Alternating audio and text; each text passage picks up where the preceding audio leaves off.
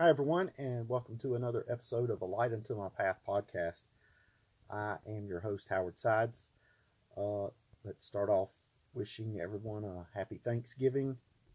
We got together yesterday for that, so I hope you had a safe one and a blessed one. Today, we're going to continue our study in the book of Revelation, chapter 20. And let's see, we've made it through verse 1, so that's where we are. Verse 2. Now, excuse me, chapter 20 itself, the title of it is The Final Woes Are Described. The Final Woes Are Described. And the first section here, verses 1 through 3, describes for us the great chain. The great chain. And so we're kind of in the middle of that thought there, which verse 1 just took up pretty much an entire podcast all on its own as we broke it down. So we'll read verses 1 through 3 again and then focus on verse 2 where we are. Okay? Revelation chapter 20. And verse 1 says, "And I saw an angel come down from heaven, having the key of the bottomless pit and a great chain in his hand. And he laid hold on the dragon, that old serpent, which is the devil and Satan, and bound him 1,000 years, and cast him into the bottomless pit, and shut him up, and set a seal upon him, that he should deceive the nations no more, till the 1,000 years should be fulfilled. And after that, he must be loosed a little season."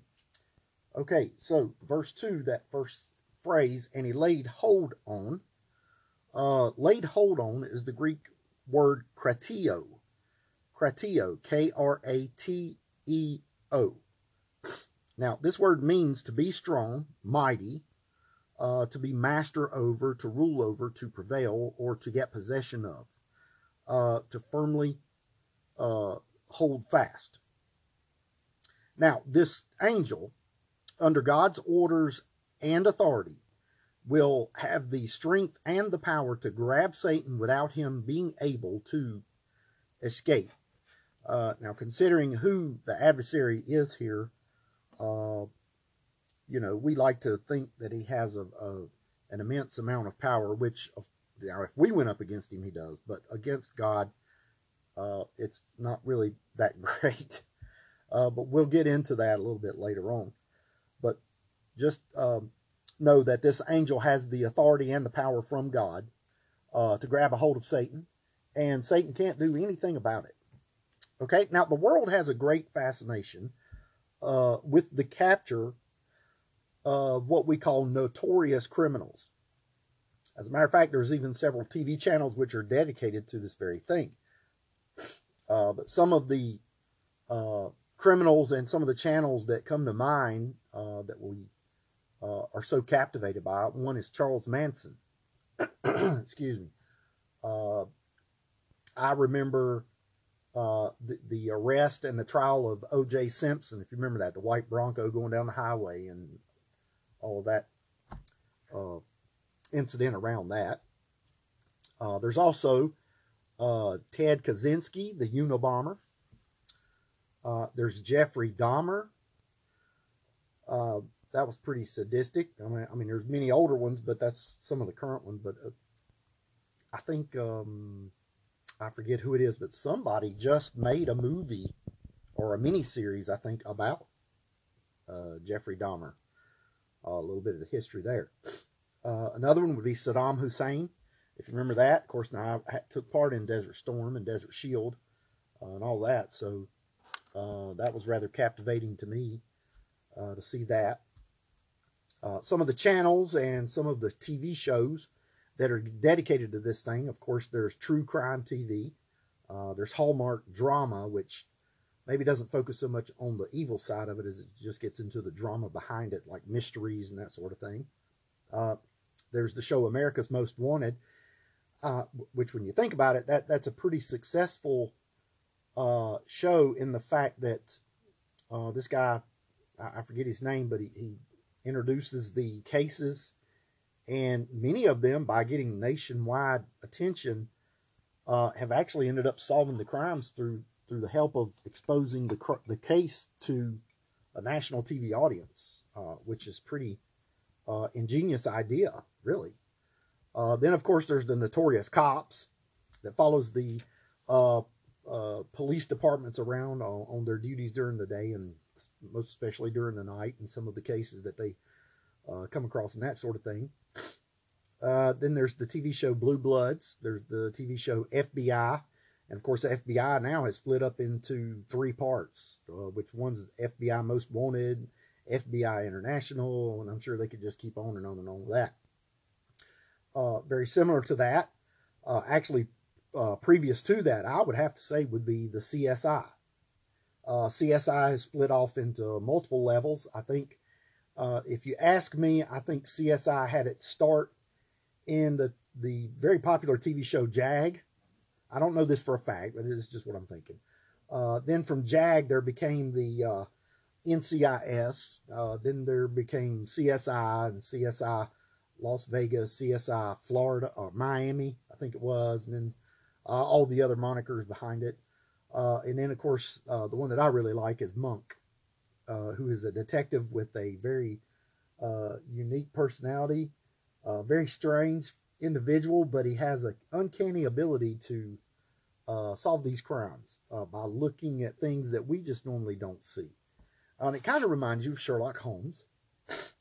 So anyway, the point is that the world as a whole has a great fascination with the capture of notorious criminals or crime solving or watching at these mystery channels and things like that.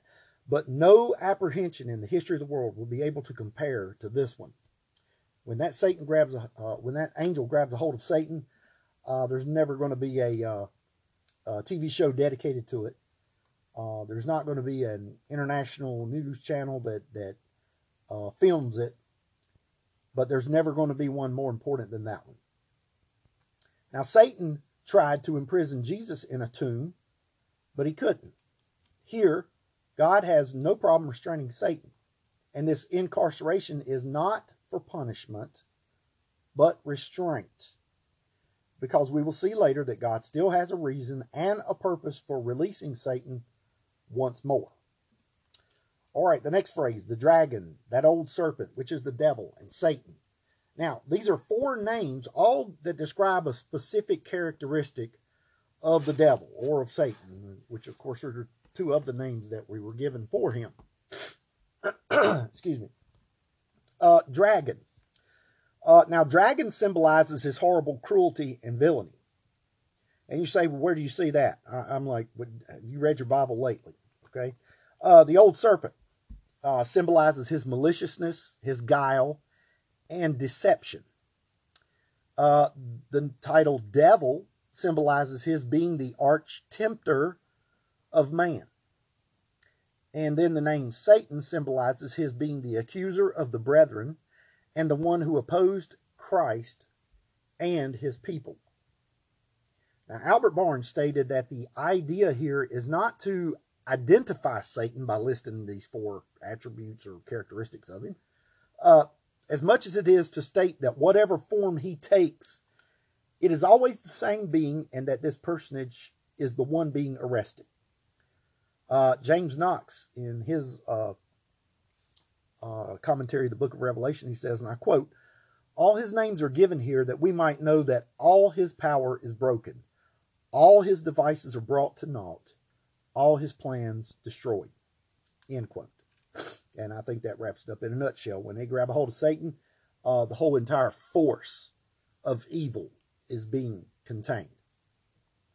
And of course, we can't really understand what that means because we've always been, since our birth, in the presence of sin. We don't know what it's like to be without the influence or presence of sin around us. That's just the way it is. Now, this next phrase, and bound him. Now, bound is the Greek word deo, D-E-O. It means, like what you would think, it means to bind or to be in bonds or to tie. Now, this generic angel, and I say generic angel because it's not said to be a mighty angel or a strong angel. It just says uh, an angel. And I saw an angel, just a plain old, there's nothing plain about him, but I'm just saying, compared to other angels, it's just a regular old angel. He's not said to be mighty or strong, but he's able to bind Satan with no mention of any struggle. This speaks clearly of the great authority this otherwise normal angel has due to the task. In other words, he is bid by God to do this task, and he's given the whatever the means to do it. Now, this could also be Christ adding insult or injury by specifically sending a normal angel instead of one from the more well-known or powerful ranks of angels. And of course, a couple come off the top of your head: Michael, Gabriel, some of those angels that we know their names, and the Raphael and any of those others. Excuse me, but it just kind of, it doesn't say specifically this, but you kind of get the idea where it just says, and I saw an angel come down from heaven. It's just plain old messenger, Bob the angel, or Joe. And it's like an added insult to injury to what is going on here.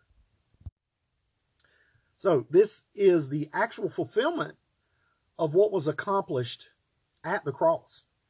Now remember, Genesis chapter 3 and verse 15 says, "And I will put enmity between thee and the woman." Enmity basically means this war, this fight. "And I will put war between thee and the woman, and between thy seed and her seed. It shall bruise thy head, and thou shalt bruise his heel." Now, in the bruising of Christ's heel at Calvary, the serpent had ultimately laid the groundwork for the bruising of his head. Now, some may ask, is Satan literally bound here, or is he not?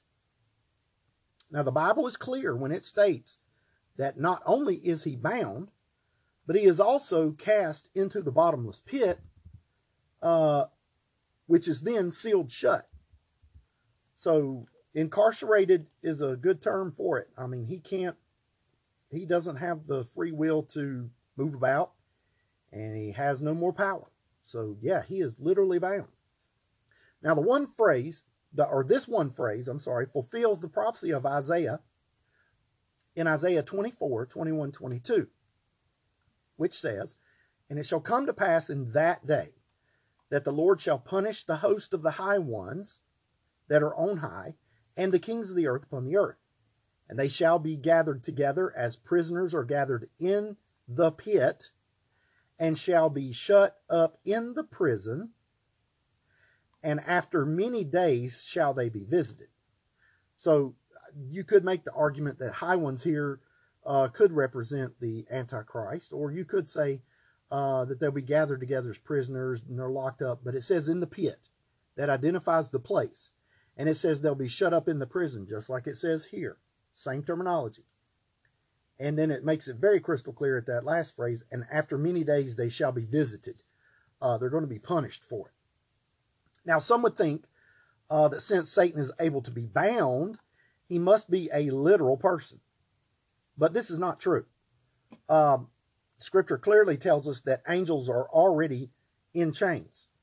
2 Peter 2:4 tells us, "For if God spared not the angels that sinned, but cast them down to hell, and delivered them into chains of darkness to be reserved unto judgment."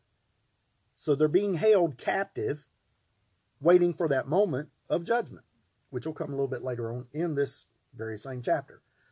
And then in the book of Jude in verse 6, it says, "And the angels which kept not their first estate, but left their own habitation, he hath again reserved in everlasting chains under darkness unto the judgment of the great day." So here we see that angels can be and are actually bound. Let's not forget that the angel is said to hold a great chain, not an iron chain, as we imagine in our minds. We do not know the true characteristics of this chain, other than it is powerful enough to bind Satan and hold him until God lets him loose. He cannot get loose. God has to let him loose.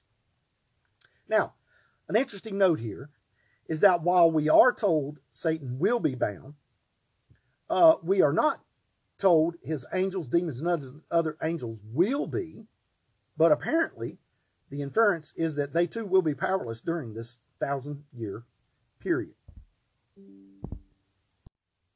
Okay, the next phrase, 1,000 years. 1,000 years. Now, this 1,000 years represents, of course, the duration of what we call the millennial reign of Jesus Christ. And the millennium definition comes from two Latin words, mille, M-I-L-L-E, meaning 1,000, and annus, A-N-N-U-S, meaning year. Mille annus is millennium. Now, there are three basic beliefs about the millennial reign. There is premillennial. Let me roll down and get them all ahead of time. Post-millennial and amillennial. All right, now let's describe each one so you know what we're talking about. Premillennial states that Christ will return before the 1,000 years are established. And this is what we believe, as I say, that's what I believe to be accurate. Other people believe different, but I think the Bible supports this view best. Now let's talk about what they mean. Now, this view holds that Christ will visibly and personally return to reign on this earth. And I think chapter 19 clearly states that emphatically. Christ will fulfill all the Old Testament prophecies literally in a kingdom on this earth. This view is based on a literal interpretation of Revelation 20, a view held also by the early church fathers such as Papias, Justin Martyr, Irenaeus, and Tertullian. J. Hampton Keathley III gives specific reasons for interpreting Revelation 20 as literal. Most expositors understand verses 10 through 12 as literal, so why not verses 1 through 9? The passage lends itself to solid literal meaning. There is no reason to quote-unquote spiritualize the text other than because of a bias against the 1,000-year reign. If the millennial refers to today, then the passage teaches that Satan is bound today, and this in no way fits with Scripture. Amillennialists often refer to Luke chapter 10, verse 18, which says, "And he said unto them, I beheld Satan as lightning fall from heaven," as proof that Satan is bound. But this is a prophecy of Revelation 12:7, which takes place in the middle of the tribulation period. Now, opposed to this is the constant and consistent view of the New Testament, which shows that Satan is very active in the present age.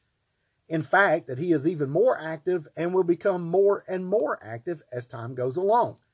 Acts chapter 5, verse 3.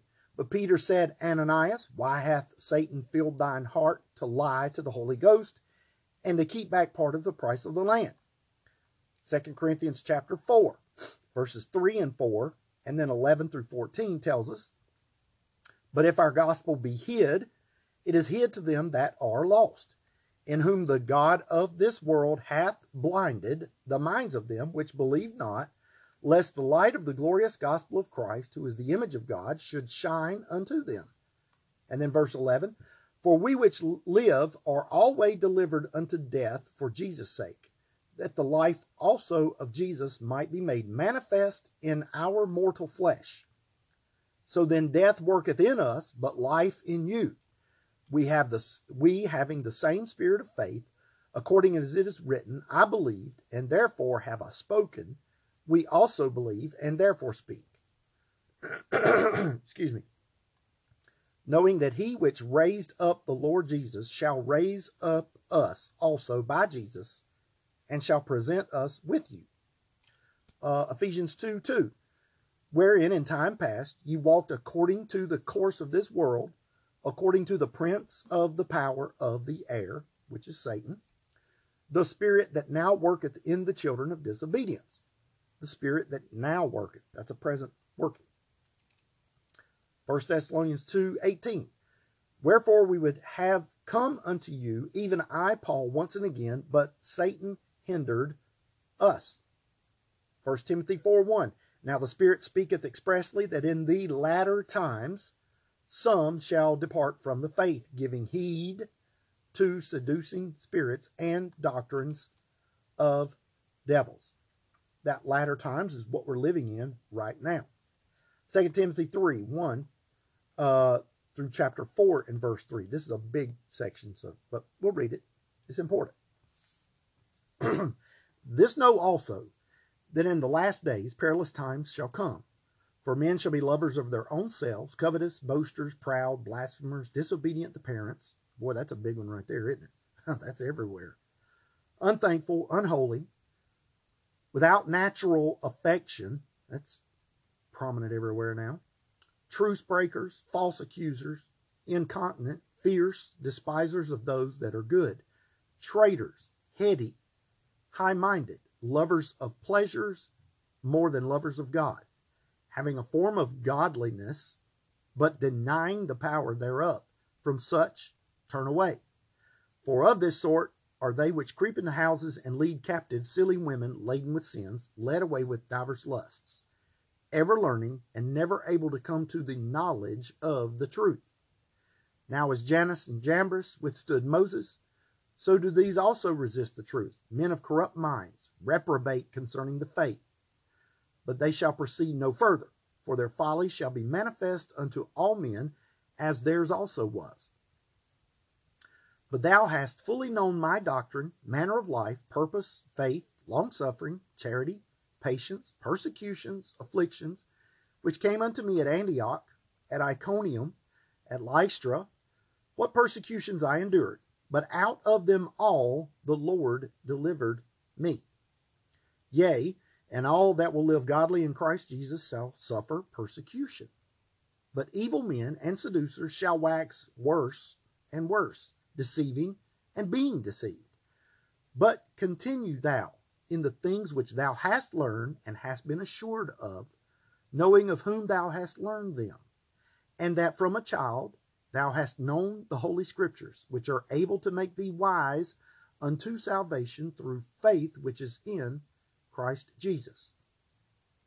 All scripture, again I say all scripture, is given by inspiration of God, not what man thinks God is saying. It's inspiration of God, and is profitable for doctrine, for reproof, for correction, for instruction in righteousness, that the man of God may be perfect, thoroughly furnished unto all good works.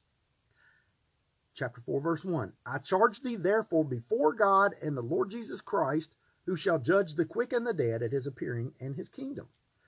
Preach the word. Be instant in season, out of season. Reprove, rebuke, exhort with all longsuffering and doctrine. For the time will come when they will not endure sound doctrine, but after their own lust shall they heap to themselves teachers having itching ears. And then 1 Peter chapter 5, verse 8 says, Be sober, be vigilant, because your adversary, the devil, as a roaring lion, walketh about seeking whom he may devour. It's not just about him wanting to deceive you. It's not just about him wanting to trick you. It's not about him just wanting to lead you astray. Ultimately, he wants to destroy you. That's what it comes down to. That's why sinners are in such a predicament. It's a dangerous place to be. Satan wants to destroy them. Okay, so having said that, some maintain that Revelation is full of symbolic visions that cannot be pressed for literal meaning. However, throughout the book of Revelation, it interprets itself. Specific explanations are given to John that explain the visions and give their meaning. Expositors are not free to inject their own preconceived ideas. Now, you will know that if you followed this podcast long enough, there are places where we do suppose things, but I tell you, it's what I think. It's not what the Bible says. I tell you as best I can, or as clear as I can, when I'm injecting what I think is basically my thoughts about it. Okay? And I try to be very clear on that so that you know it's just my thoughts. And a lot of times when I do say that, I'll tell you to study it yourself and form your own opinion there. And it's only when things are left that they're not really, clear to us. But this is where faulty versions of the Bible come from. It's when people try and say, well, I think this is what God is saying here. Well, how do you know that? If he doesn't say it, he didn't want to say it. And that's the end of that. Now, in his vision of chapter 20, John could not view the entire 1,000-year period, right? I mean, we know that. He couldn't just view the whole thing. But he had to be told this. So how could John know that Satan would be bound for 1,000 years and then released? Further, the 1,000 years are mentioned in verses 1 through 4, which describe the vision. But verses 5 through 7 give the divine interpretation of these verses, and the 1,000 years are mentioned 6 times. Thus, we are not left to conjecture. The point is, just because we have a vision in a passage, we are not free to resort to symbolic or spiritualized interpretation on our own. Okay, so this is the pre-millennial view. And I'm just going to hit the other two just so you know what some people think. Okay, the second one is post-millennial view, which believes that Christ will return after the 1,000-year reign. I mean, that in itself just doesn't make sense, but anyway, that's what some people believe. Now, this view originated in the writings of a Unitarian by the name of Daniel Whitby, who lived from 1628 to 1725. So this is not a view that just come about recently. This one's been around since about the mid to the late 1600s, just so you know. Okay? All right, now, this view holds that the gospel will triumph over evil and not the visible second coming of Christ. This view believes that the whole world will be Christianized and brought into submission. Concurrently, this is the view of the Jehovah's Witness. That's what they believe. Jehovah's Witnesses believe that belief in God is eventually just going to overtake sin as a whole, and that the whole earth's going to be filled with nothing but Christians. Yeah. Okay. All right. Now, the current state of the world, such as wars and global strife and all that, plus multiple beliefs of religious views, along with thousands of versions of the Bible, demonstrate the error of this view. I mean, how do you get past all of this? Because ultimately, for this to be true, there would have to be one religion. And not only just one religion, but it would have to be a true religion. And not only just to have a true religion, but you would have to have everybody saved. And for everybody to be saved, Satan would have to be taken out of the way. And ever since the days of Genesis, when Adam and Eve fell, that's never been possible. So how in the world would it all of a sudden be possible? It's not only that, but the Bible even scripturally disputes that view. Matthew chapter 24, verses 4 through 14 says, "And Jesus answered and said unto them, Take heed that no man deceive you. For many shall come in my name, saying, I am Christ, and shall deceive many." The sad part of that is that phrase, deceive many. Just because they say, I'm Christ, and they just suck it right up. Verse 6, "And ye shall hear of wars and rumors of wars. See that ye be not troubled." Today's lesson in today's world for the what I call modern Christian. What I mean by modern is the Christian that lives in this world today, is that simple little phrase there. See that ye be not troubled. And he goes on. "For all these things must come to pass, but the end is not yet. For nation shall rise against nation, and kingdom against kingdom. And there shall be famines and pestilences and earthquakes in divers places," different places. Famines, pestilences, earthquakes. We've only seen like a fraction of this. Verse 8, "All these are the beginning of sorrows. Then shall they deliver you up to be afflicted, and shall kill you, and ye shall be hated of all nations for my name's sake. And then shall many be offended, and shall betray one another, and shall hate one another. And many false prophets shall rise, and shall deceive many." Again, many. "And because iniquity shall abound, the love of many shall wax cold. But he that shall endure unto the end, the same shall be saved. And this gospel of the kingdom shall be preached in all the world for a witness unto all nations, and then shall the end come." So we see Christ here was telling them, hey, look, there's going to be stuff going on rumors of wars, actual wars going on. There's going to be famines. There's going to be pestilences and earthquakes in the first place. And he said, hey, that's just the beginning of the sorrows. He said, then they're going to turn on you. And he said, and shall kill you, which a lot of them were in that day. But he's talking in the future as well. Look at how Christianity is viewed today. In many countries, they're killing them. In America, we've not quite got to the point where we're ostracized, but I promise you, it's coming. I mean, you just look at some of the language that the current administration is using there. It's totally anti-Christian warfare is going on. They're just not winning out yet. But the foundation's there. All this carrying on about legalizing homosexual marriages, that's against Christianity. Not just Christianity, but it's against Christ. Not only that, but this teaching these kids that, hey, if you want to be a girl, you can be a girl. If you want to be a boy, God says, before you were formed in the belly, I knew you. It's terrible. And it's just going to wax worse.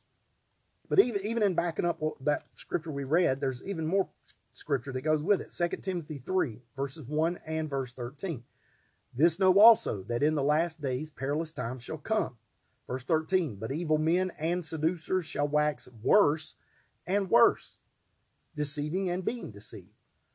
Then in chapter 4, verse 3 of the same book, 2 Timothy, chapter 4, verse 3, for the time will come when they will not endure sound doctrine. You get that? For the time will come when they will not endure sound doctrine. In other words, they don't want to hear the truth. We're there today. Nobody wants to hear the truth. They just flat out believe what CNN says, and despite whether they have references or not, they just believe it. Or not just throwing CNN under the bus, but CBS, NBC, ABC, all of them. They're all doing it. For the time will come when they will not endure sound doctrine, but after their own lusts shall they heap to themselves teachers having itching ears. Itching ears means they only want to draw people that they claim are people of authority that tell them things they want to hear. All right. 2 Timothy chapter 2, verses 1 through 3. Now we beseech you, brethren, by the coming of our Lord Jesus Christ, and by our gathering together unto him, that ye be not soon shaken in mind, or be troubled, neither by spirit, nor by word, nor by letter, as from us, as that the day of Christ is at hand. Let no man deceive you by any means, for that day shall not come, except there come a falling away first, and that man of sin be revealed, the son of perdition. Talking about the Antichrist right there. Okay? So, that is the post-millennial view. So we've seen the premillennial view and the post-millennial view. Okay, now let's look at the amillennial view. The amillennial view, their position is that there is no literal, visible millennium on earth. This view holds that Satan is bound right now and that the church is experiencing the millennial presently. Now, the scary thing is that this is the most popular modern view. This is what most people believe is going on now. They believe that Satan is bound right now and that the church is going through the millennial reign.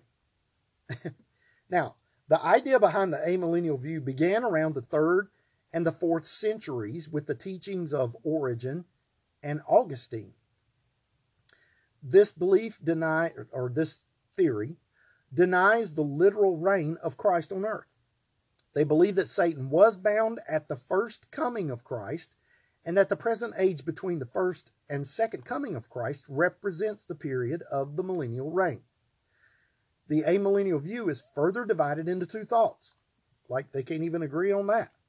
The first view is that the millennium is being fulfilled now on earth and is equivalent to the kingdom of God reigning within you. In other words, the millennial reign is spiritually taking place inside of the believer's soul. The second view is that the millennial reign is being fulfilled by the saints in heaven. I don't even know how to explain that one. All right, just put it out there. All right, now here's the question. What about those who say there is no biblical proof for a millennial reign, as the term is never mentioned in the Bible? millennial reign is not mentioned in the Bible. Now, 1,000 years and a reign is. But in response to this, Harry Ironside, he said in his commentary, and I quote, "It is often said by those who object to the doctrine of an earthly millennium that the term itself is not found in the Bible. They insist that neither in the Old nor in the New Testaments do we ever read of a millennium. They argue from this that the teaching is man-made, not derived from the Word of God.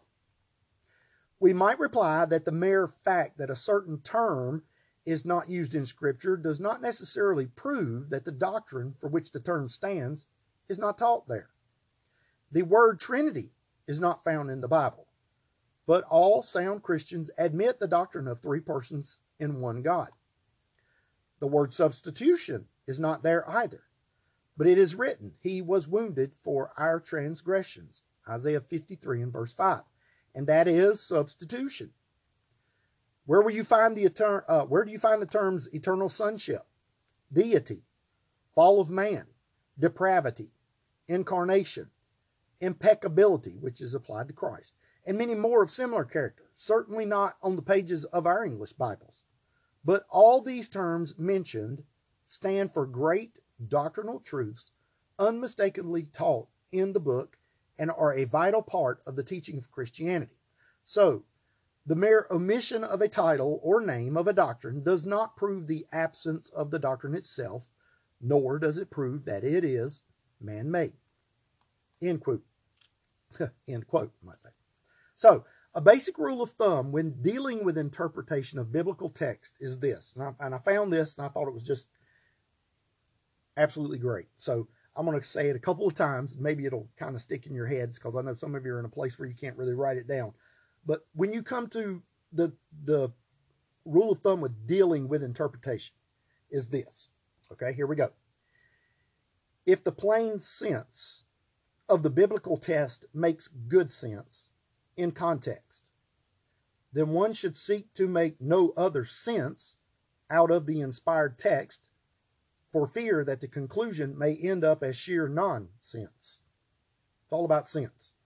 If the plain sense of the biblical text makes good sense in context, then one should seek to make no other sense out of the inspired text for fear that the conclusion may end up as sheer nonsense.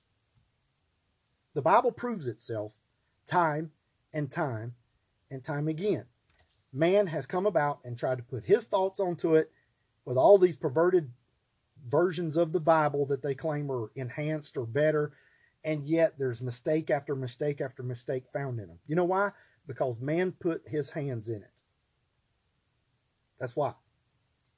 And that's why I know, you may question it, but I know without any fact, any doubt, any shadow of any doubt in my mind, that the King James Bible we have today is inspired by God.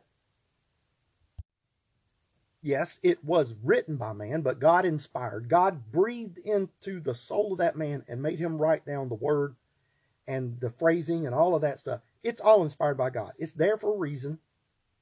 And man couldn't have done it on his own. You use all these other sciences like numerology and things.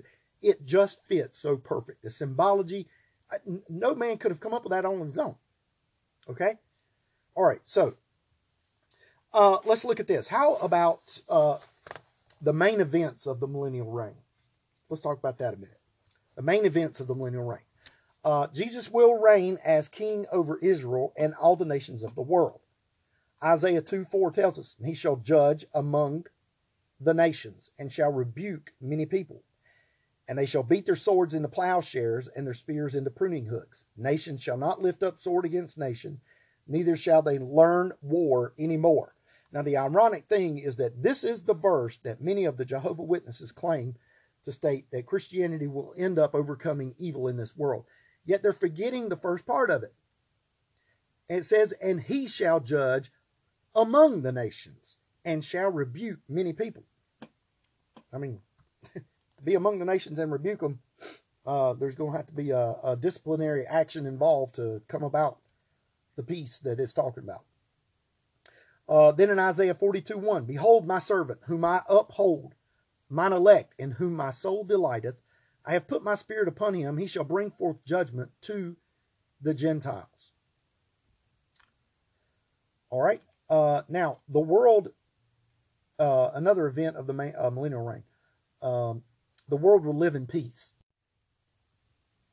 Okay, again, the ultimate goal of Jehovah's Witnesses is saying that Christianity is going to overcome evil and that peace will rule and reign over the earth. The Bible makes it very clear that without Christ, you're not going to have peace.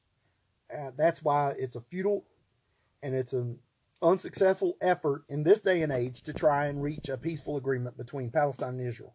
It's not going to happen. The only one that is going to be able to fulfill that is Christ himself. Now, as far as scriptural references that the world will live in peace during the millennial reign, again, the book of Isaiah, chapter 11, verses 6 through 9.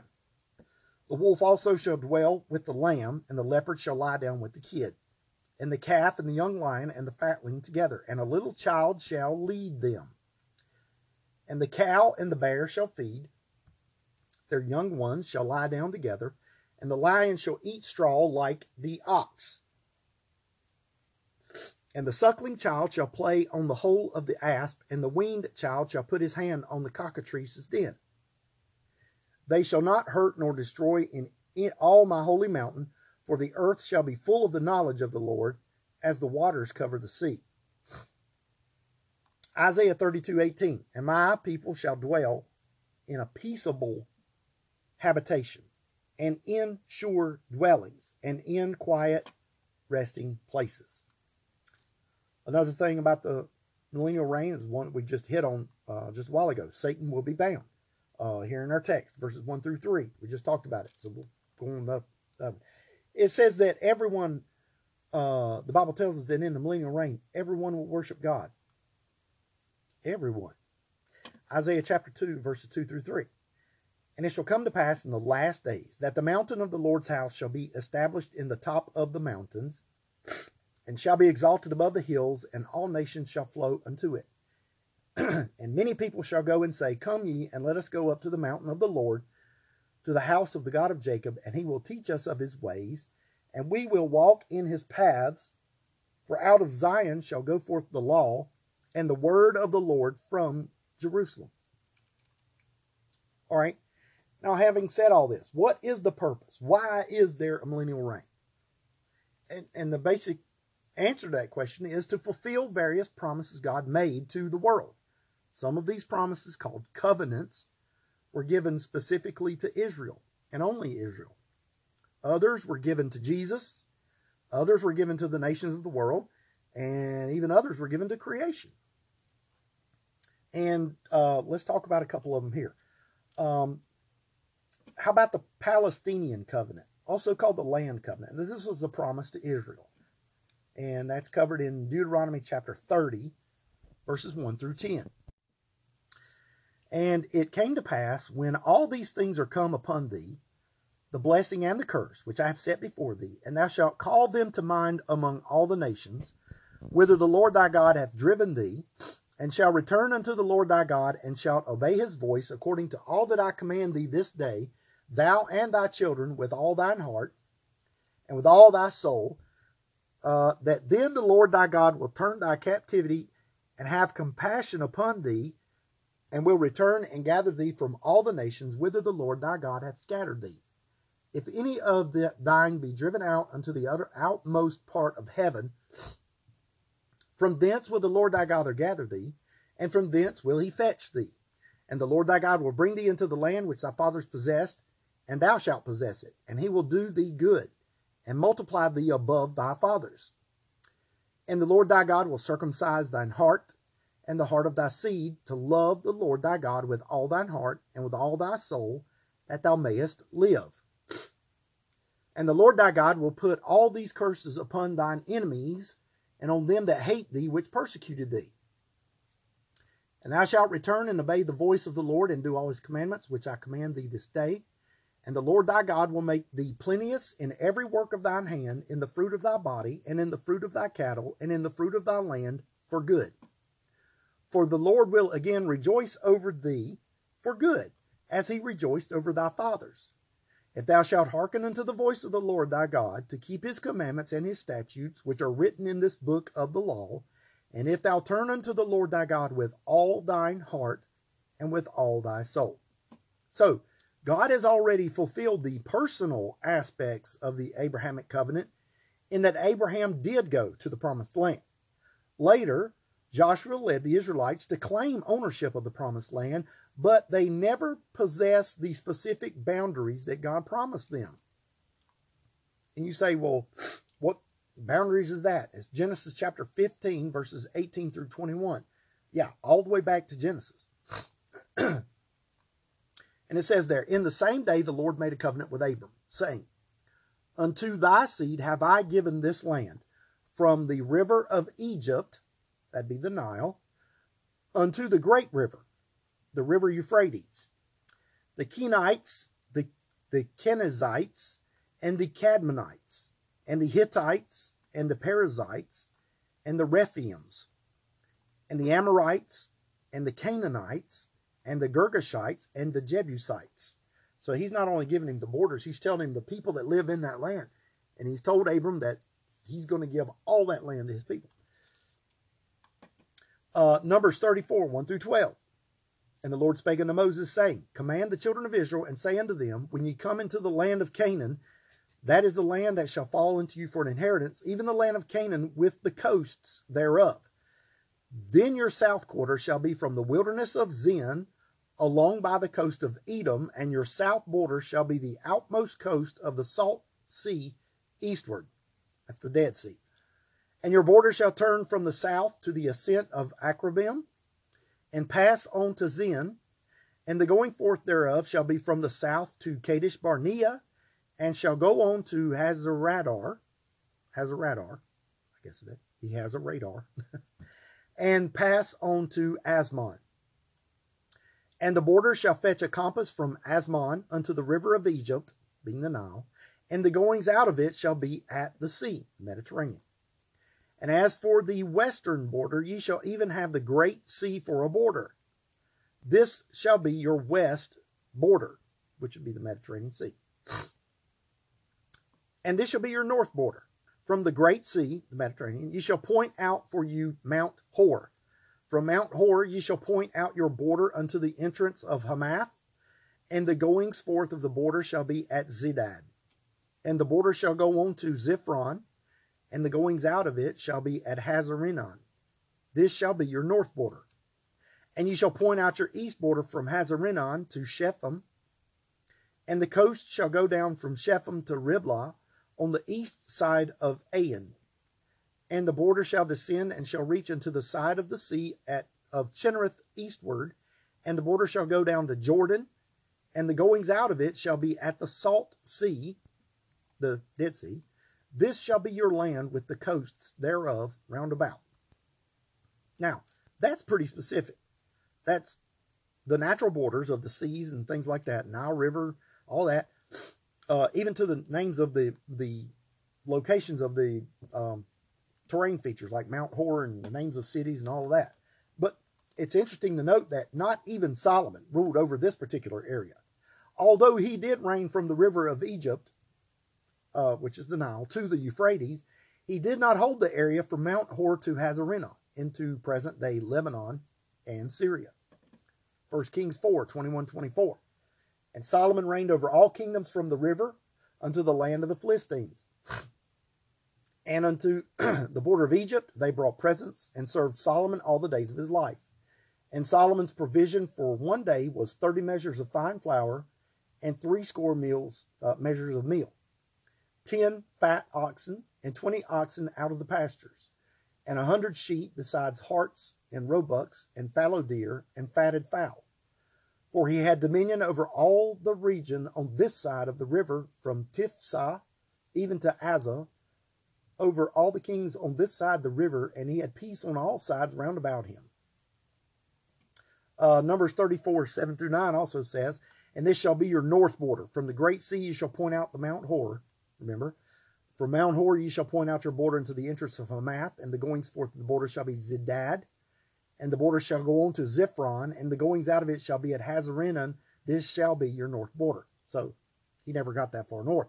Also, God's covenant was that Abraham's descendants would have the land forever. Now, while the current state of Israel may be a step in that direction, they still do not possess the boundaries God laid out for them. Remember, Genesis 13:15 said, "For all the land which thou seest, to thee will I give it, and to thy seed forever." Forever. Ezekiel 16:60, "Nevertheless, I will remember my covenant with thee in the days of thy youth, and I will establish unto thee an everlasting covenant." Okay, we're at probably a place where we probably need to stop, because I got to read quite a bit of scripture for the next point, which will be the Davidic covenant. This is a promise that God made to David, and going over all these different purposes of the millennial reign, fulfill these promises he made to these people. Even back in the Old Testament, he made these promises. Okay, so I'm going to stop there because we'll run out of time today. I just want to say again, happy Thanksgiving. Stay safe. I thought I wouldn't mention this, but maybe I will. But on Thanksgiving Day, one of our kids, with his wife and little daughter, were in a wreck. It was pretty serious as far as vehicles were tore up pretty bad. But thank God he had his hand on them, kept them safe. It could have been a lot worse. It really could. It could have been a lot worse for both sides of it. Everybody was okay. There was some cuts, some bruises, some scrapes, and things like that. But the vehicles did what they were supposed to do. The airbags deployed, scared everybody, but you know, the important thing is they're safe. And I have to thank God for that. I mean, I work in an industry where we hear about these things all the time because we deal with transportation on a daily basis. And so the chances are magnified. You never think it's going to happen to you. That's one of the key things in our safety training that we have at work. You never think it's going to happen to you because you're as safe as you can be. But you have to factor in the other drivers on the road. You can't trust that they know what you're going to do. And you can't trust that they know what they're going to do. You always have to be looking out for the other person. But God still has to have a hand in it, and he did in this one. And my family's certainly thanking him for that. So just be safe, have a good holiday, and remember what it's for. It is specifically to be thankful, which we should be. And I say it all the time, we should be thankful year round. We really should. Because I believe that's one of the characteristics that God just has the biggest trouble with, is an unthankful spirit, an unthankful heart. If you walk around grumbling and mumbling all the time, God has no joy in that. But we as Christians should always be joyful. You know, just like he told them, Jesus told them in the disciples there when he said, hey, you're going to hear wars and rumors of wars and all that. He said, don't get caught up in that. He said, don't even think about it. You know, I'm in control. It's got to happen. How did he word it? He said, see that ye be not troubled. That should be your theme for this week. See that ye be not troubled. If we can teach ourselves to do that, because I'll be honest with you, I watch the news, you know, and all this stuff going on about these nuclear detonations and all. It is kind of troublesome, but it shouldn't be. Hey, if they blew up the world today, where are you going to be this evening or the very next instant? We're going to be in heaven with God, right? And our Savior. What better outcome could there possibly be? So we just kind of have to think like that. Don't be troubled though. He's still in control. God's always in control. And so, having said that, I thank you for joining me on this podcast. I hope you've enjoyed it. And I hope you continue to stay with me through the book of Revelation. And, you know, when we finish that, we'll start on something else. So coming into the Christmas season, let's have a good attitude. The world's constantly trying to drag us down, trying to beat the joy out of us. And we let it happen. We certainly do. I know you'd agree with me on that. We allow it to happen. We shouldn't. So, again, thank you for joining us, joining me, or the rest of us listeners. How about that? And just learning about the Bible. And I hope you Continue to have a great week, weekend, holiday. Remember to pray for me and my family. Pray for your local church and your pastor, and for the other listeners on this podcast. Okay? All right. Have a great day. God bless you, and hopefully you'll join us on the next podcast.